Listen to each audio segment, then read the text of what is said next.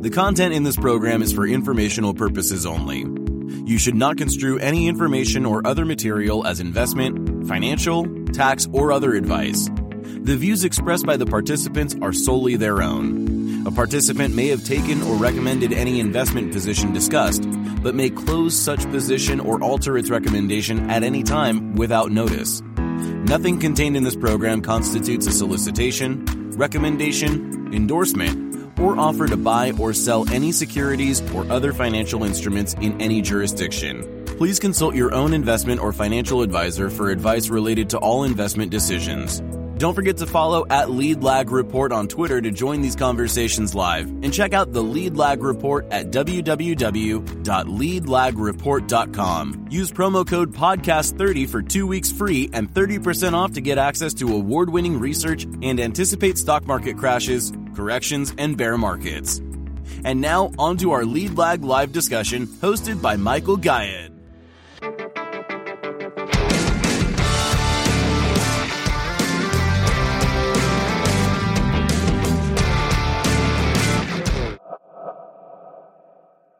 My name is Michael Gayed, publisher of the Lead Lag Report. I'm not a journalist, not an anchor. I'm just somebody trying to get people out of their echo chamber, somebody who's got skin in the game.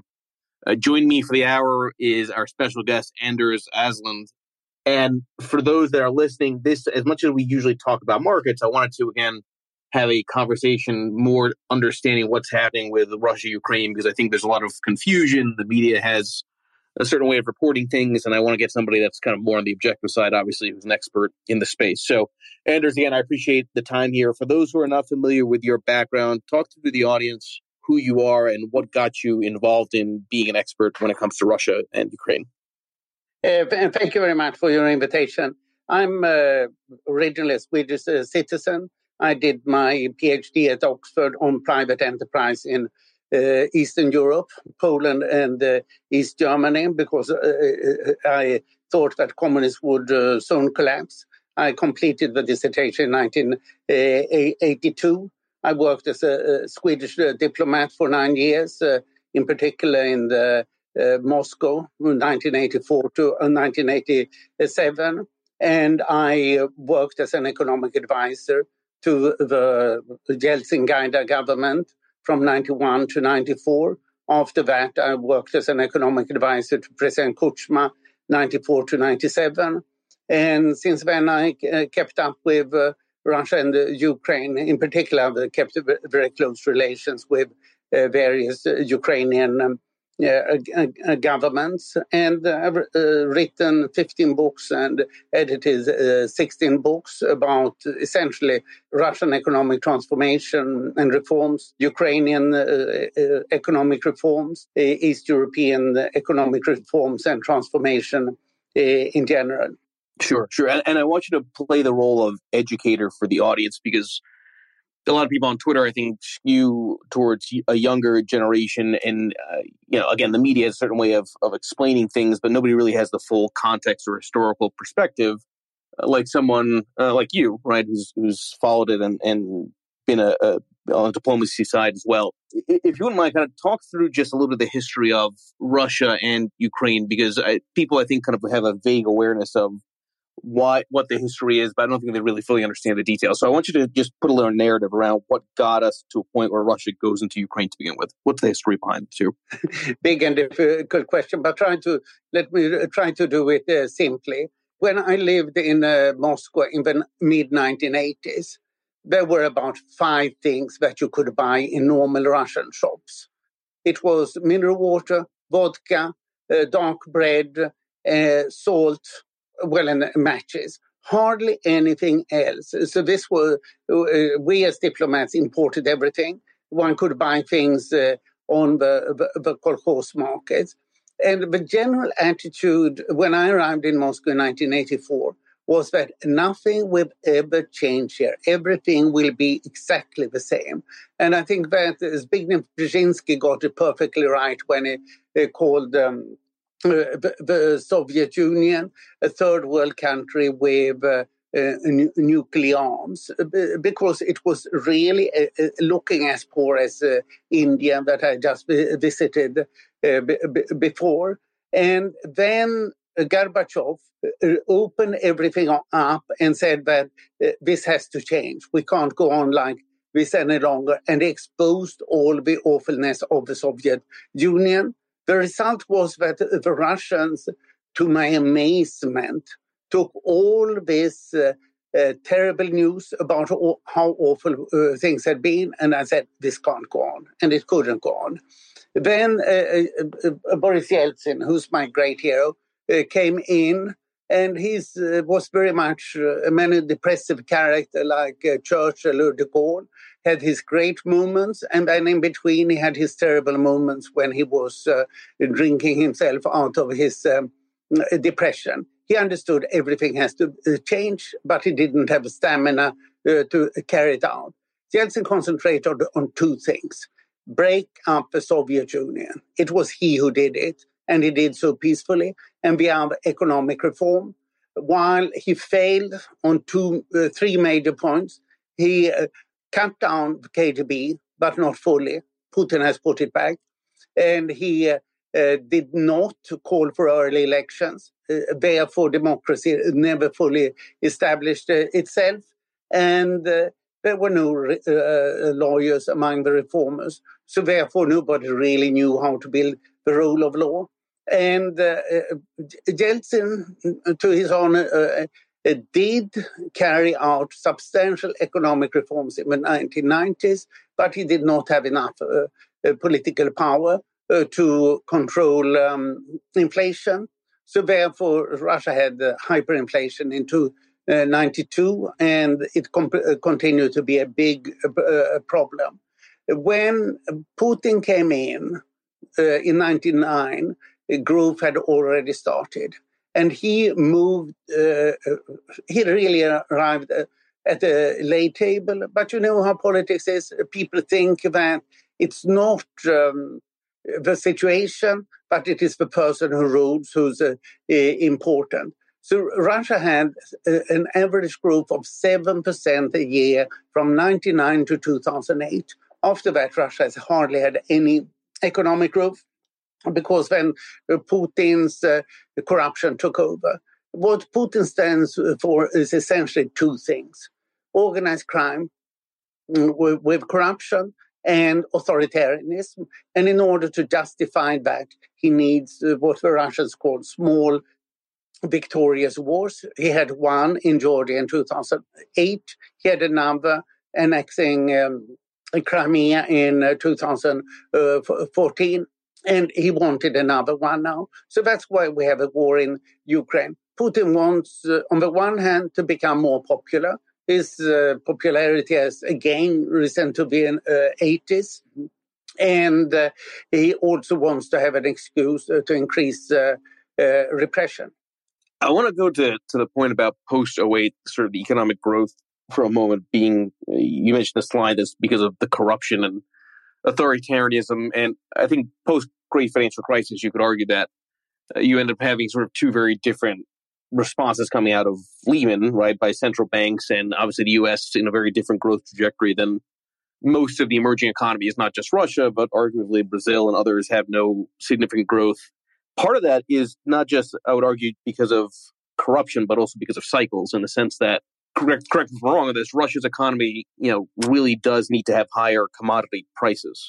So I'd like you to talk through that dynamic a bit, as far as a sort of, interplay of the corruption on the Putin government side and sort of the broader weakness in commodities affecting economic activity for the last decade. And I know you're right. The Russian government has blamed low commodity prices for the lower economic growth. But when you look up on the situation, and it's right that countries like South Africa and Brazil have had extremely little growth, or very little growth in recent years. But they have the same problem as Russia. They are both profoundly corrupt countries. And the problem of bad governance gets worse when you reach a certain level. So economists talk about something called the middle income trap, that when you reach about $10,000 a year in GDP per capita, then you easily get into the middle income trap. And the problem here is that you need better governance at a higher level of economic development. Think of the first stages of economic development. What is it? It's essentially to utilize raw materials. Think of steelworks and mines and also large-scale agriculture. These are the typical developments at the early stages. How do you manage these kinds of companies? You want big companies. There are huge economies of scale.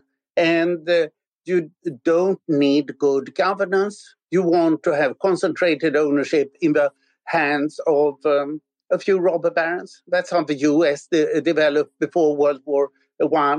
And that's how Russia and Ukraine have developed after the end of communism. It has mainly been oil, metals, gas, and chemicals, also agriculture. Now they need to move on to other sectors, and that's what they can't do. And of course, a modern economy does not think is it the oil price that does it.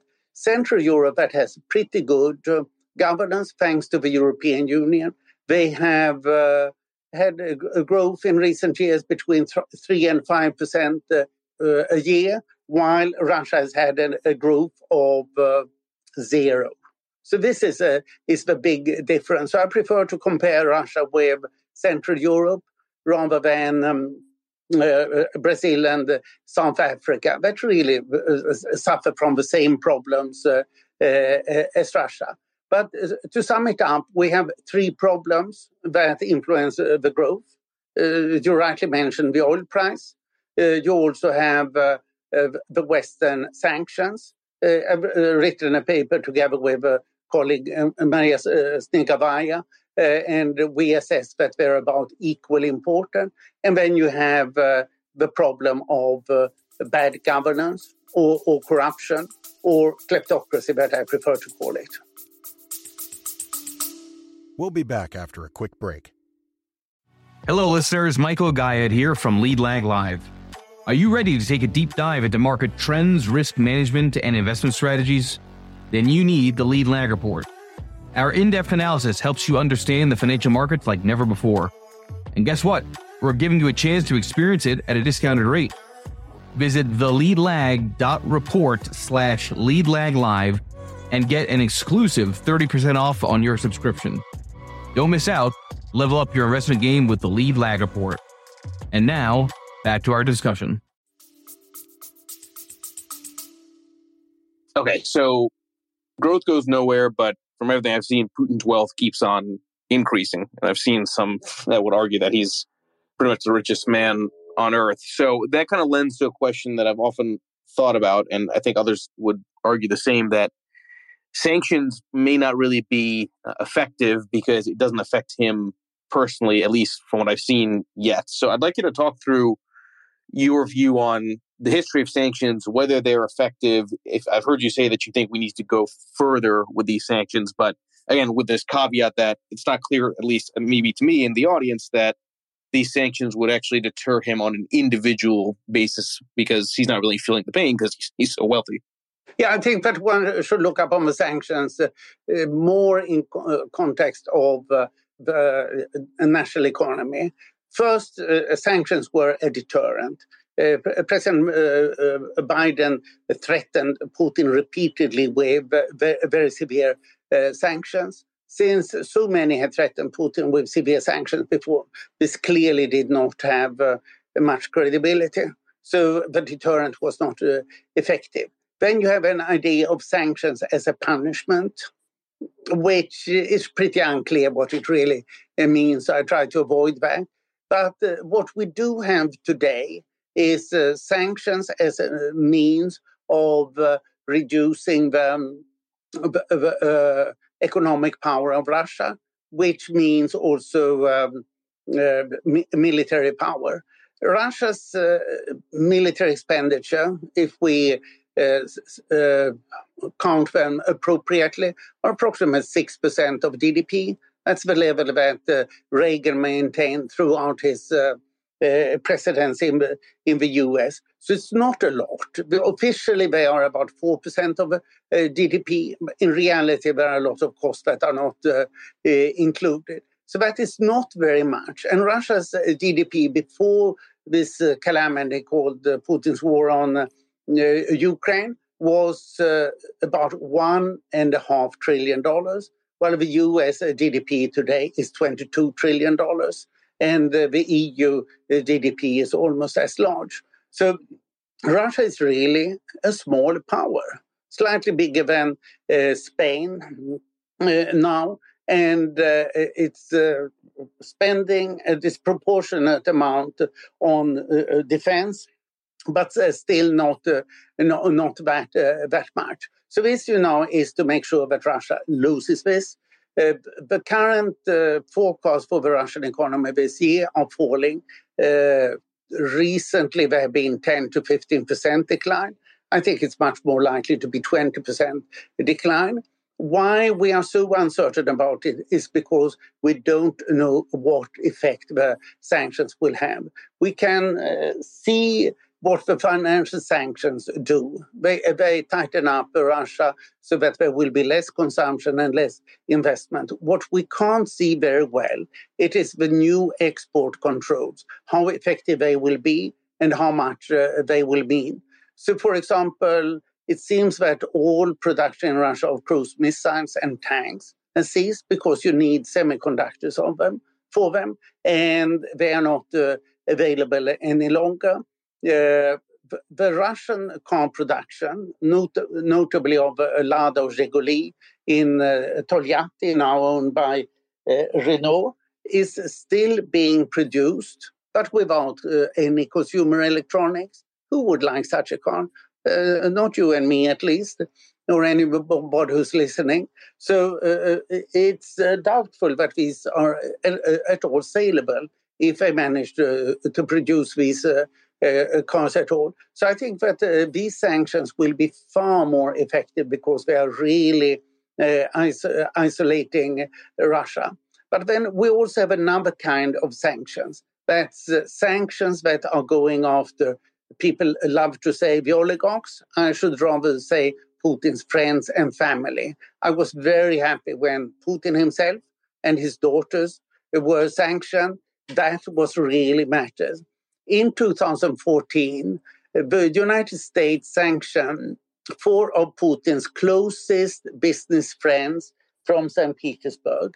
And while Putin generally says that sanctions don't matter, he complained no less than 5 times in public within the next year that it was very unfair, even against the human rights, to sanction his friends just because they were his friends. The reality of it is that they are in all probability his business partners, and it's with these people that Putin probably has a fortune of $100 to $150 billion. I am curious if, when you look at the history of sanctions that are close to this severe that we've seen so far, does it tend to make the local population of that country more nationalistic, meaning they end up siding more with Putin as they themselves feel the brunt of the economic pain? Or do they actually does it cause the people to put more pressure on the leadership? I'm curious sort of the crowd's reaction to that. Where does the blame go? Vital question. The general answer is that sanctions normally do not undermine a leader.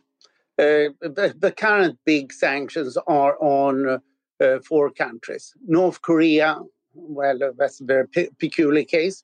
Venezuela, not so peculiar. Iran and Cuba.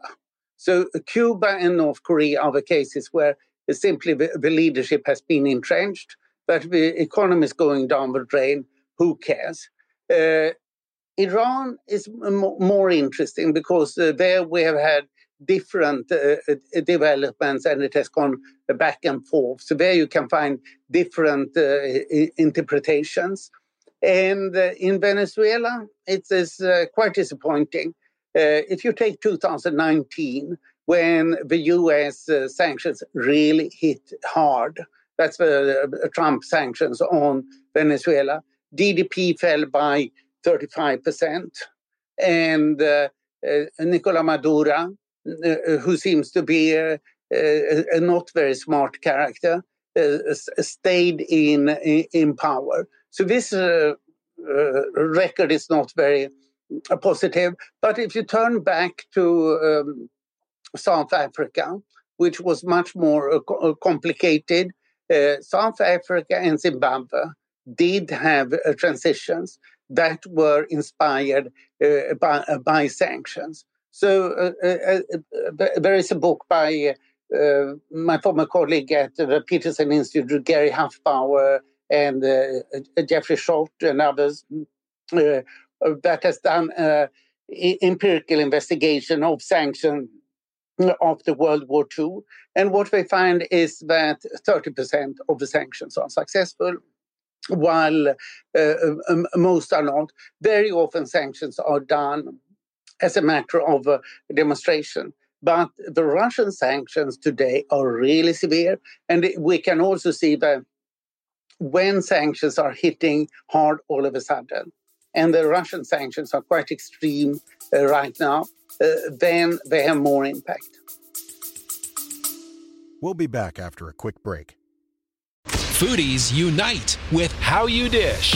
It's social media with a secret sauce. Food, the world's first network for food enthusiasts. How You Dish connects foodies across the world. Share kitchen tips and recipe hacks. Discover hidden gem food joints and street food. Find foodies like you. Connect, chat, and organize meetups. How You Dish makes it simple to connect through food anywhere in the world. So, how do you dish? Download How You Dish on the Apple App Store now. I want to talk about timing for a moment here, because I think you can argue that if Putin were going to do the move he did, this was kind of the ideal juncture from his vantage point. You largely got out of COVID. You had the Biden administration pulling out troops from Afghanistan. So Putin saw clearly there was not appetite for more military action or intervention from the U.S. How long, I don't know if you've seen anything on this, but how long has Putin been kind of planning to make this move and saw the post-COVID world as the exact moment in time to do it? Yeah, this is one of the big questions that we don't have a very clear answer to. But I think that there are a couple of few elements here. One is that Putin did the war on Georgia in 2008. His popularity rating rose from the 60s to 88%. Then his popularity rating fell, and he did the annexation of Crimea in 2018. His popularity rating rose once again to 88%. Recently, Putin's popularity rating was down to 59%. All these numbers are from the relatively independent Levada Center. And now Putin's popularity rating is up 83%. So Putin needed to get a boost to his popularity rating from time to time. And also on each occasion, Putin has increased repression at home. So Putin's repression now is far worse than the repression in the Soviet Union under Brezhnev. And this is really approaching a Stalinist level of repression, which is clearly what Putin wants. He has new human values at all. He just wants to have power and money.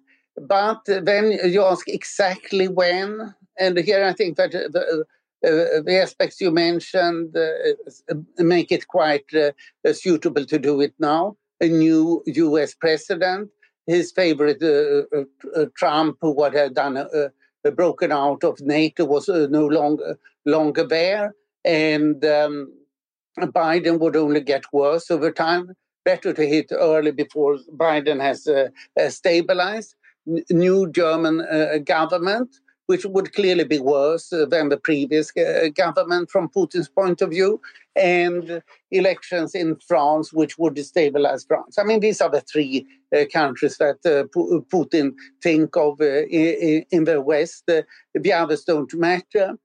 Clearly, Putin has no high view of President Zelensky in Ukraine. So why not hit hard when all of them are weak, new or out?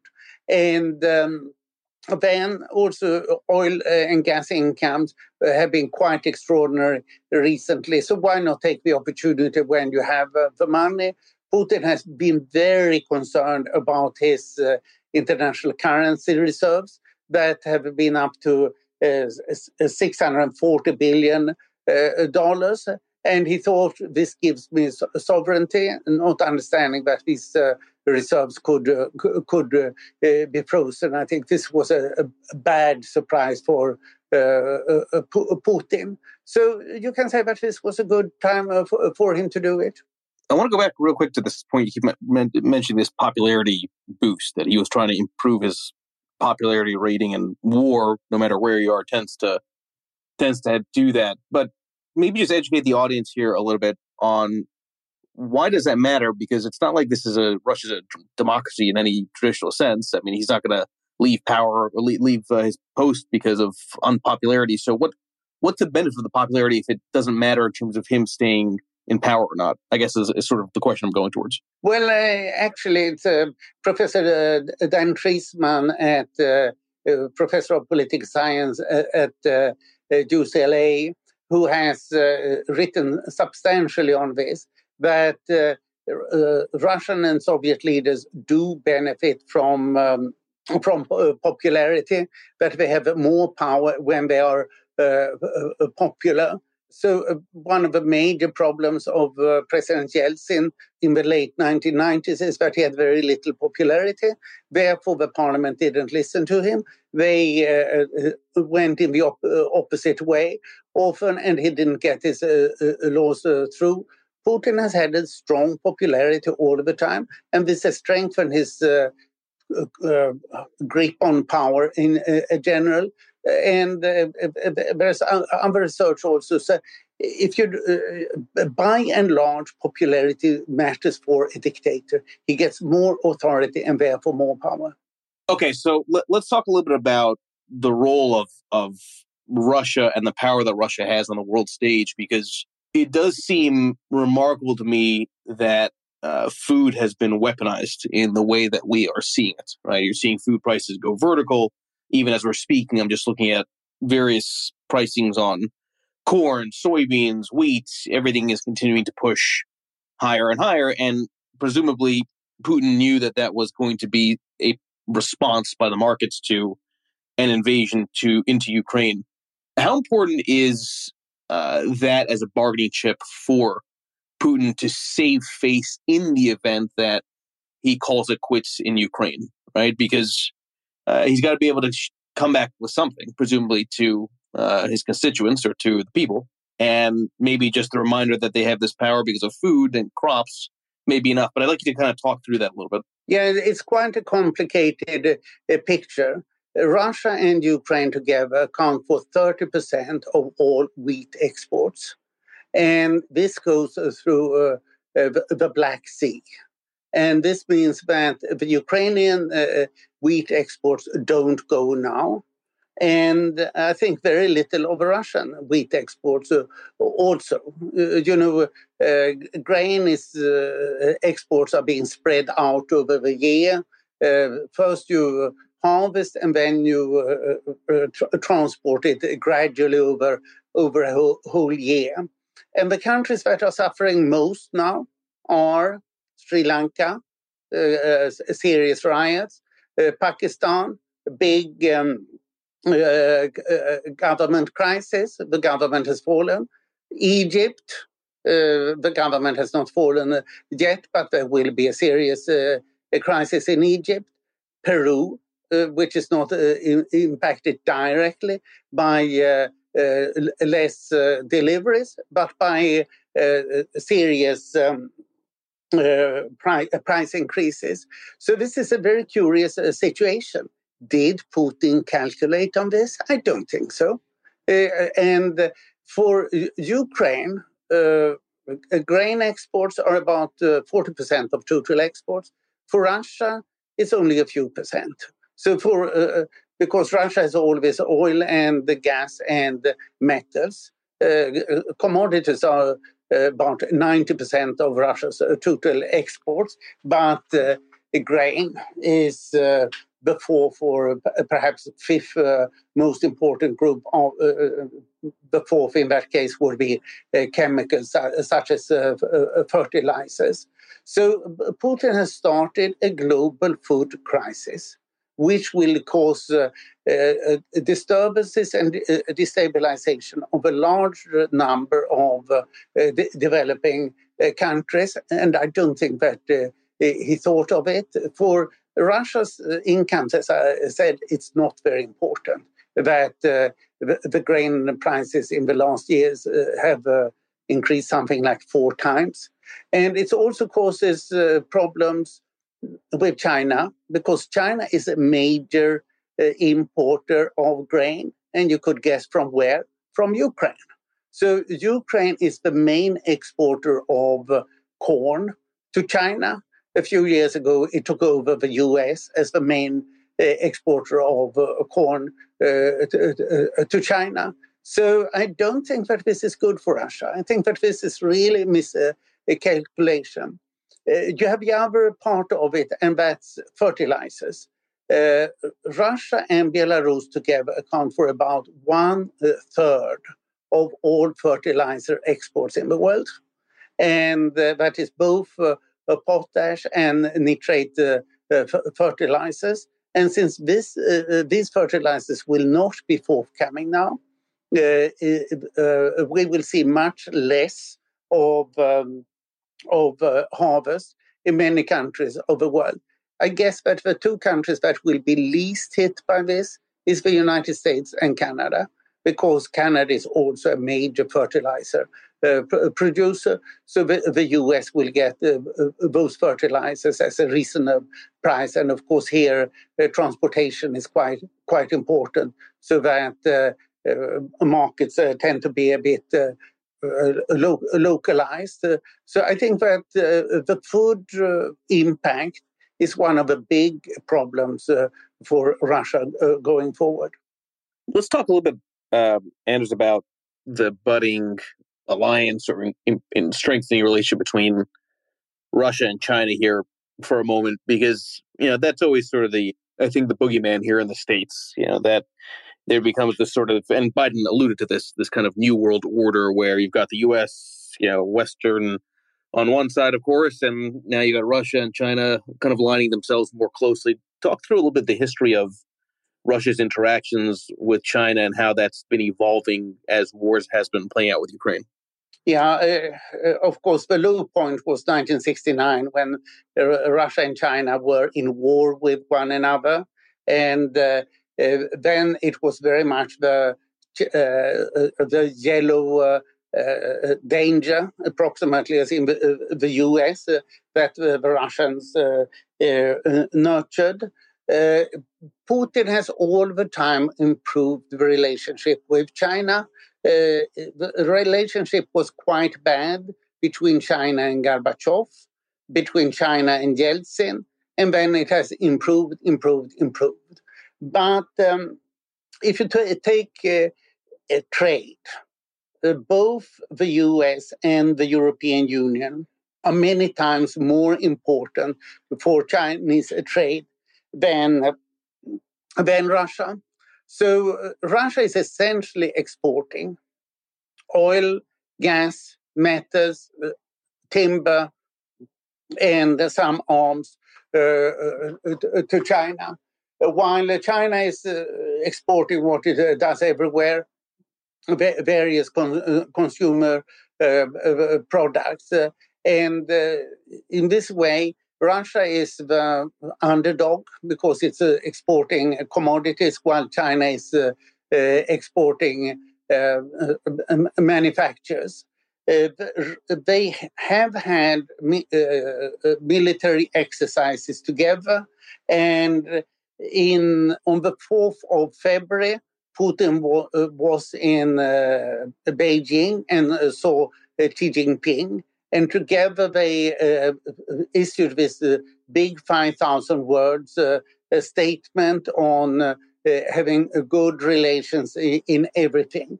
But what has happened afterwards is that China has carefully stayed away from Russia. In the various UN votes on Russia's aggression in Ukraine, China did not veto it in the Security Council. In the General Assembly also it abstained. On Russia staying in the UN Human Rights Council, China abstained rather than vote. Or actually, I'm not sure about that. But China has not been aligned with Russia. It has been careful. It has not criticized the Russian aggression in Ukraine, but it has not delivered arms, if we are to believe the Pentagon's information. And recently, there was an issue about scholarly exchanges, and China did not want to exchange scientists with Russia because they were afraid that that would make China subject to secondary sanctions from the US. And I think that China will be very careful not to go too close to Russia. At the same time, it will not condemn Russia. And the more time that passes since the war started, the more cautious China is becoming. And people don't think, by and large, that China will follow Russia, but rather try to stay aside cautiously, not saying really anything. Do you think that what happened has emboldened China's plans to potentially go into Taiwan, or do you think that there's a second guessing with the extreme way sanctions have hit Russia? You always hear this kind of line in the media that China's not going to do this to Taiwan now that U.S. has done so much and shows the world what it can do with sanctions. But I'm curious your thoughts from your own experience there. I have a quite clear view on this. I think that the Chinese have been scared off. In the beginning, there was the idea that China will now attack Taiwan when the West is being distracted. What I heard at that time from China specialists, which I'm not, of course, was that no, Xi Jinping thinks that what is happening in or with Russia is quite insignificant. What is important is the domestic Chinese development. He is not prepared to do this before the Chinese Party Congress this fall. He needs to secure his power in that first, which makes sense to me. You could make the opposite argument that he could use Taiwan in order to strengthen his power before the Party Congress, but what I heard from Chinese specialists was not that. And then you have two other arguments. One is the sanctions. I think that the Chinese are really scared by the Western sanctions. They had not expected this degree of Western sanctions, and nor had they expected that they would be so effective. So I think that this is one big issue. And the other is simply that China has basically Soviet arms, and it has similar arms to what Russia has. And Russia has been for many years the main supplier of arms to China. And then the Chinese probably ask themselves, are our arms really that bad? And presumably they also have a lot of military doctrine, etc., together. So I think that the Chinese are really scared that they are quite useless. Here we see that Western arms are so much more effective than Russian arms. So who are we, the Chinese, when we have older Russian arms than the Russians? So I think both with regard to sanctions and effectiveness of arms and armies that the Chinese have all reason to be scared. So I think that the most positive effect of the Russian war in Ukraine might be that the Chinese are not likely to try to go after Taiwan after this.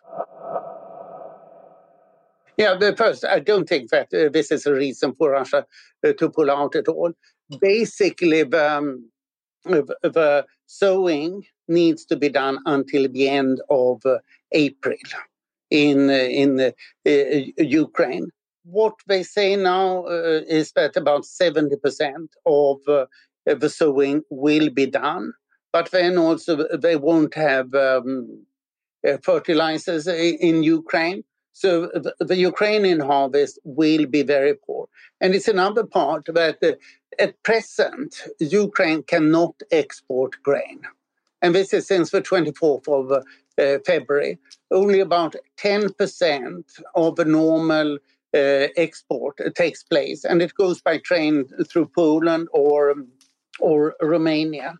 And all this means that there will be a lot of shortage of grain in the developing world. The point previously made by Michael is that Russia will get more money and get a larger share of it. But for Russia, this is not very important. So, while for Ukraine, I don't have the exact numbers, but for Ukraine, agriculture exports is almost half, and for Russia, perhaps a few percent. So it's not very important for Russia. It's very important for the third world that it is not getting it. So Russia is sort of blowing up a large number of countries in the developing world. I can suggest other countries that would really be in big mess. Yemen is obvious, Lebanon, obvious, the whole of North Africa is in a big problem, etc. So I don't understand why Putin, or if Putin is concerned about it, I presume not. But I don't think that it will influence his decision making. I think that the sanctions will be tightened in all regards. And if I take it more broadly, financial sanctions come first. And they are not tight enough. They will be tightened, I'm convinced. The most important, the sanctions are to designate the top state banks to take Russia, most of the big Russian state banks off SWIFT, and to freeze the central bank reserves. But they have to go further. They're not firm enough as yet. Sanctions that people talk very little about is shipping and transport. You probably noticed yesterday that the EU closed the border for trucks between Belarus and the European Union. And shipping is also being closed. That is vital. And then what I think will be coming, since you say finance, insurance. If you can't insure, you can't do anything. So therefore, I think that insurance is the next big sanctioning. Of course, we also have oil and gas, but if you sanction shipping, then you sanction half of the Russian oil exports also. So let's talk a little bit about what's going on the ground, because again, here in the States, I think the media makes it seem like Russia is, either losing or not doing as well as Putin hoped to, and so I don't really know what the truth is. So I'm curious from your vantage point, sitting where you are Anders, how would you assess how the war has been going? Is Putin, you think, going to be in this for the long haul? Just talk through sort of the most recent information you've seen. Yeah, I mean, the war started on the 24th of February. 1 month later, the Ukrainians had won the Battle of Kiev. Now, for over 2 weeks, we have waited for the next big battle, the Battle of the Donbass, which will be decisive. But right now, it's unclear whether it will take place. Yesterday, the Russians started talking on television shows that we have already won, we have achieved what we wanted, and trying to say that they could withdraw, which of course would be ideal. The general view is that Putin, who is completely fixated on dates and various kinds of anniversaries and celebrations, that he wants to have a victory march on May 9th. How can he get a victory march? It's now clear that Kiev is out of reach. Most of Ukraine is out of reach. The Russians are in Donbass, south of Kharkiv, and they are in the south. So what Russia could claim is that they take the whole of Donetsk and Lugansk Oblast, that is Donbass. Previously, they only held 1/3, and that they get the land bridge from Donetsk to Crimea. For that, they need to take Mariupol, which they have spectacularly failed to take. So I think that this looks very bad for Russians. What I'm looking for now is, will there be a battle over Donbass? And will the Russians actually take Mariupol? But my understanding is that the Ukrainians still have 2,000 men or so fighting in Mariupol. The Russian troops are afraid of entering Mariupol because the Ukrainian troops are far better than the Russian troops. The Russian losses have been enormous. So what the Ukrainians now say is that they have killed more than 20,000 Russian soldiers. And by comparison, in Afghanistan, during 9 years, the Soviet Union lost 15,000 soldiers. And the Ukrainians publish these numbers daily in detail in 14 different groups. And what they say essentially is that they have taken out about 40% of the attacking Russian army of 150,000 men. That is ground troops, not including Navy and Air Force. So also normally it's said that when somebody has lost 1/3 of the men, then they are not they can't operate any longer. And Russia is now on the border that they can't really operate. And there are a lot of very strange things here. One is that since this is a special military operation and not a war, and there's been no mobilization or declaration of war in Russia, you cannot be punished for deserting.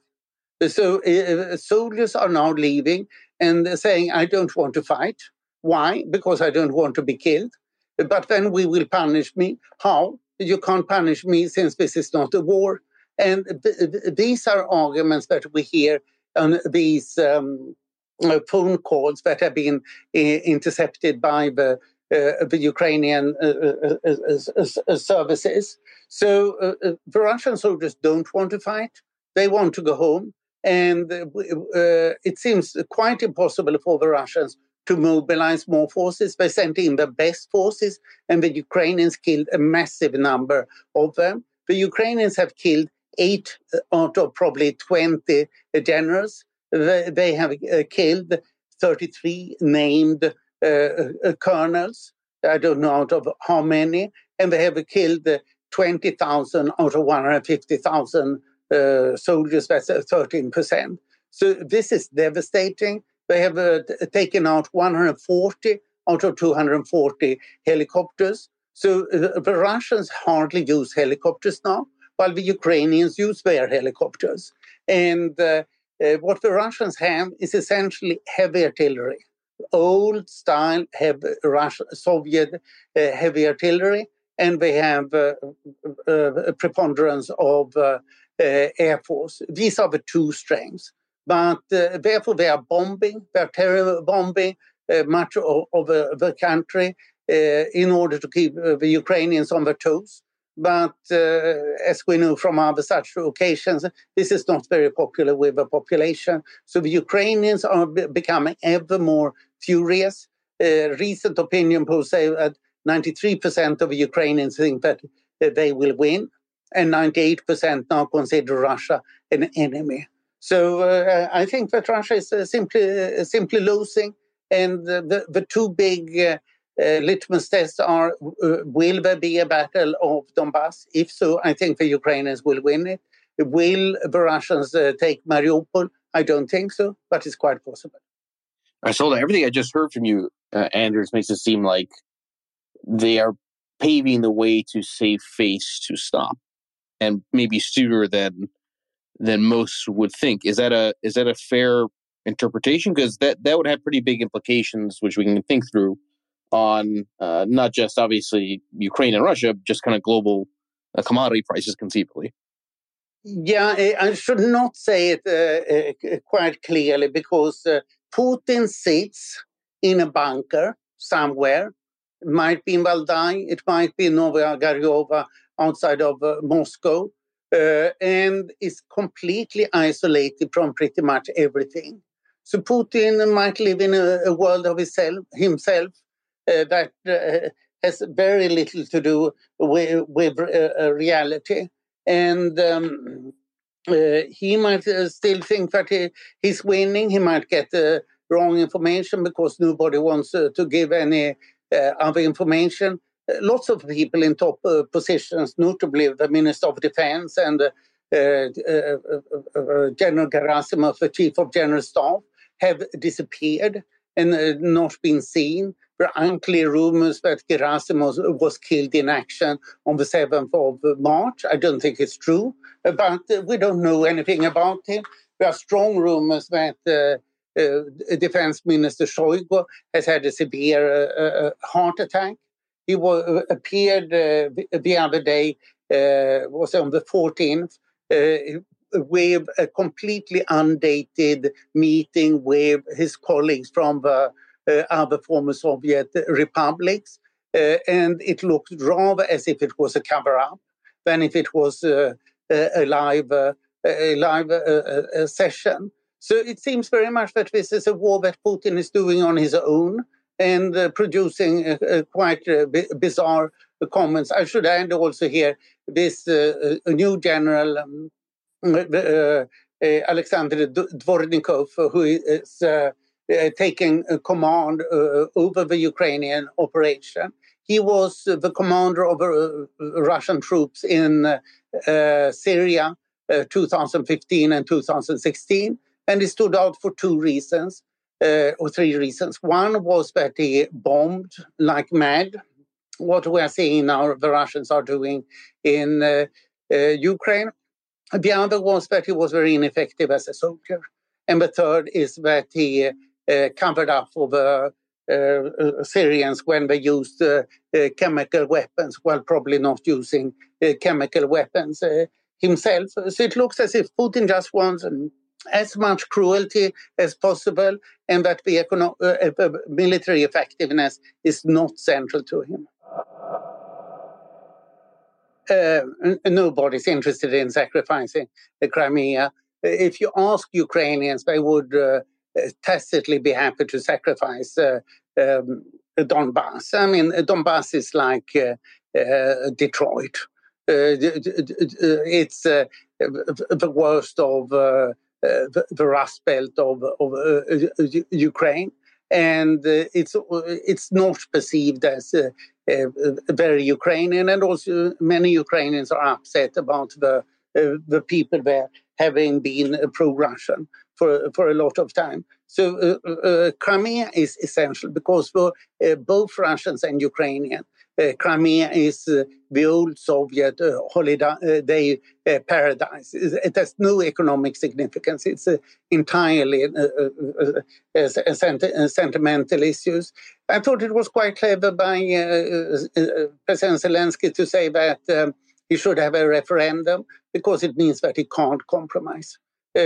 Ukrainians will never accept anything, as you suggested, that is a concession to Russia. So if there is any referendum, not that I think that it will be, then they will say no, nothing doing. So this is a way for Zelensky to cover his back. And generally these conversations in Istanbul are completely meaningless. The Russian delegation is of a very low level.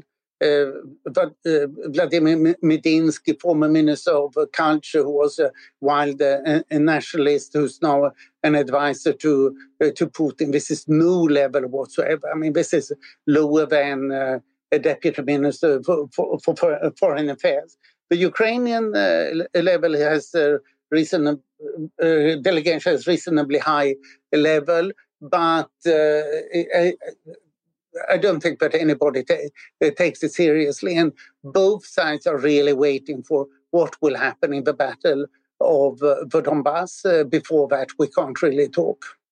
Please make sure you follow Anders Aslund. Again, I try to do these spaces conversations with different thought leaders daily, mainly on investing in markets, but I wanted to, again, switch it up. So, Anders, first time you and I speaking, first time I think for you doing these Twitter conversations. Definitely appreciate your knowledge and expertise for this hour. And again, everybody, please make sure you follow Anders and enjoy the rest of your day. I'll do another spaces, actually 2 tomorrow. So thank you, everybody. Thank you, Anders. Thank you very much. My great pleasure.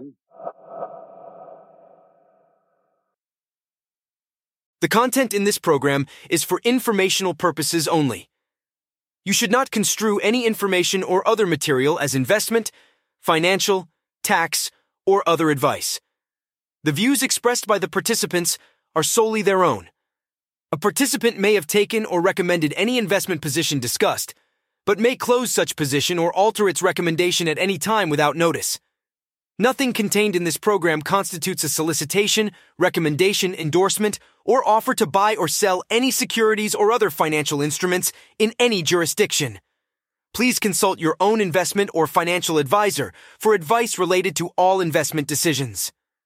Don't forget to follow at Lead Lag Report on X, Instagram, Threads, and YouTube, and check out the Lead Lag Report at www.leadlagreport.com. Use promo code podcast30 for 2 weeks free and 30% off to get access to award-winning research and anticipate stock market crashes, corrections, and bear markets.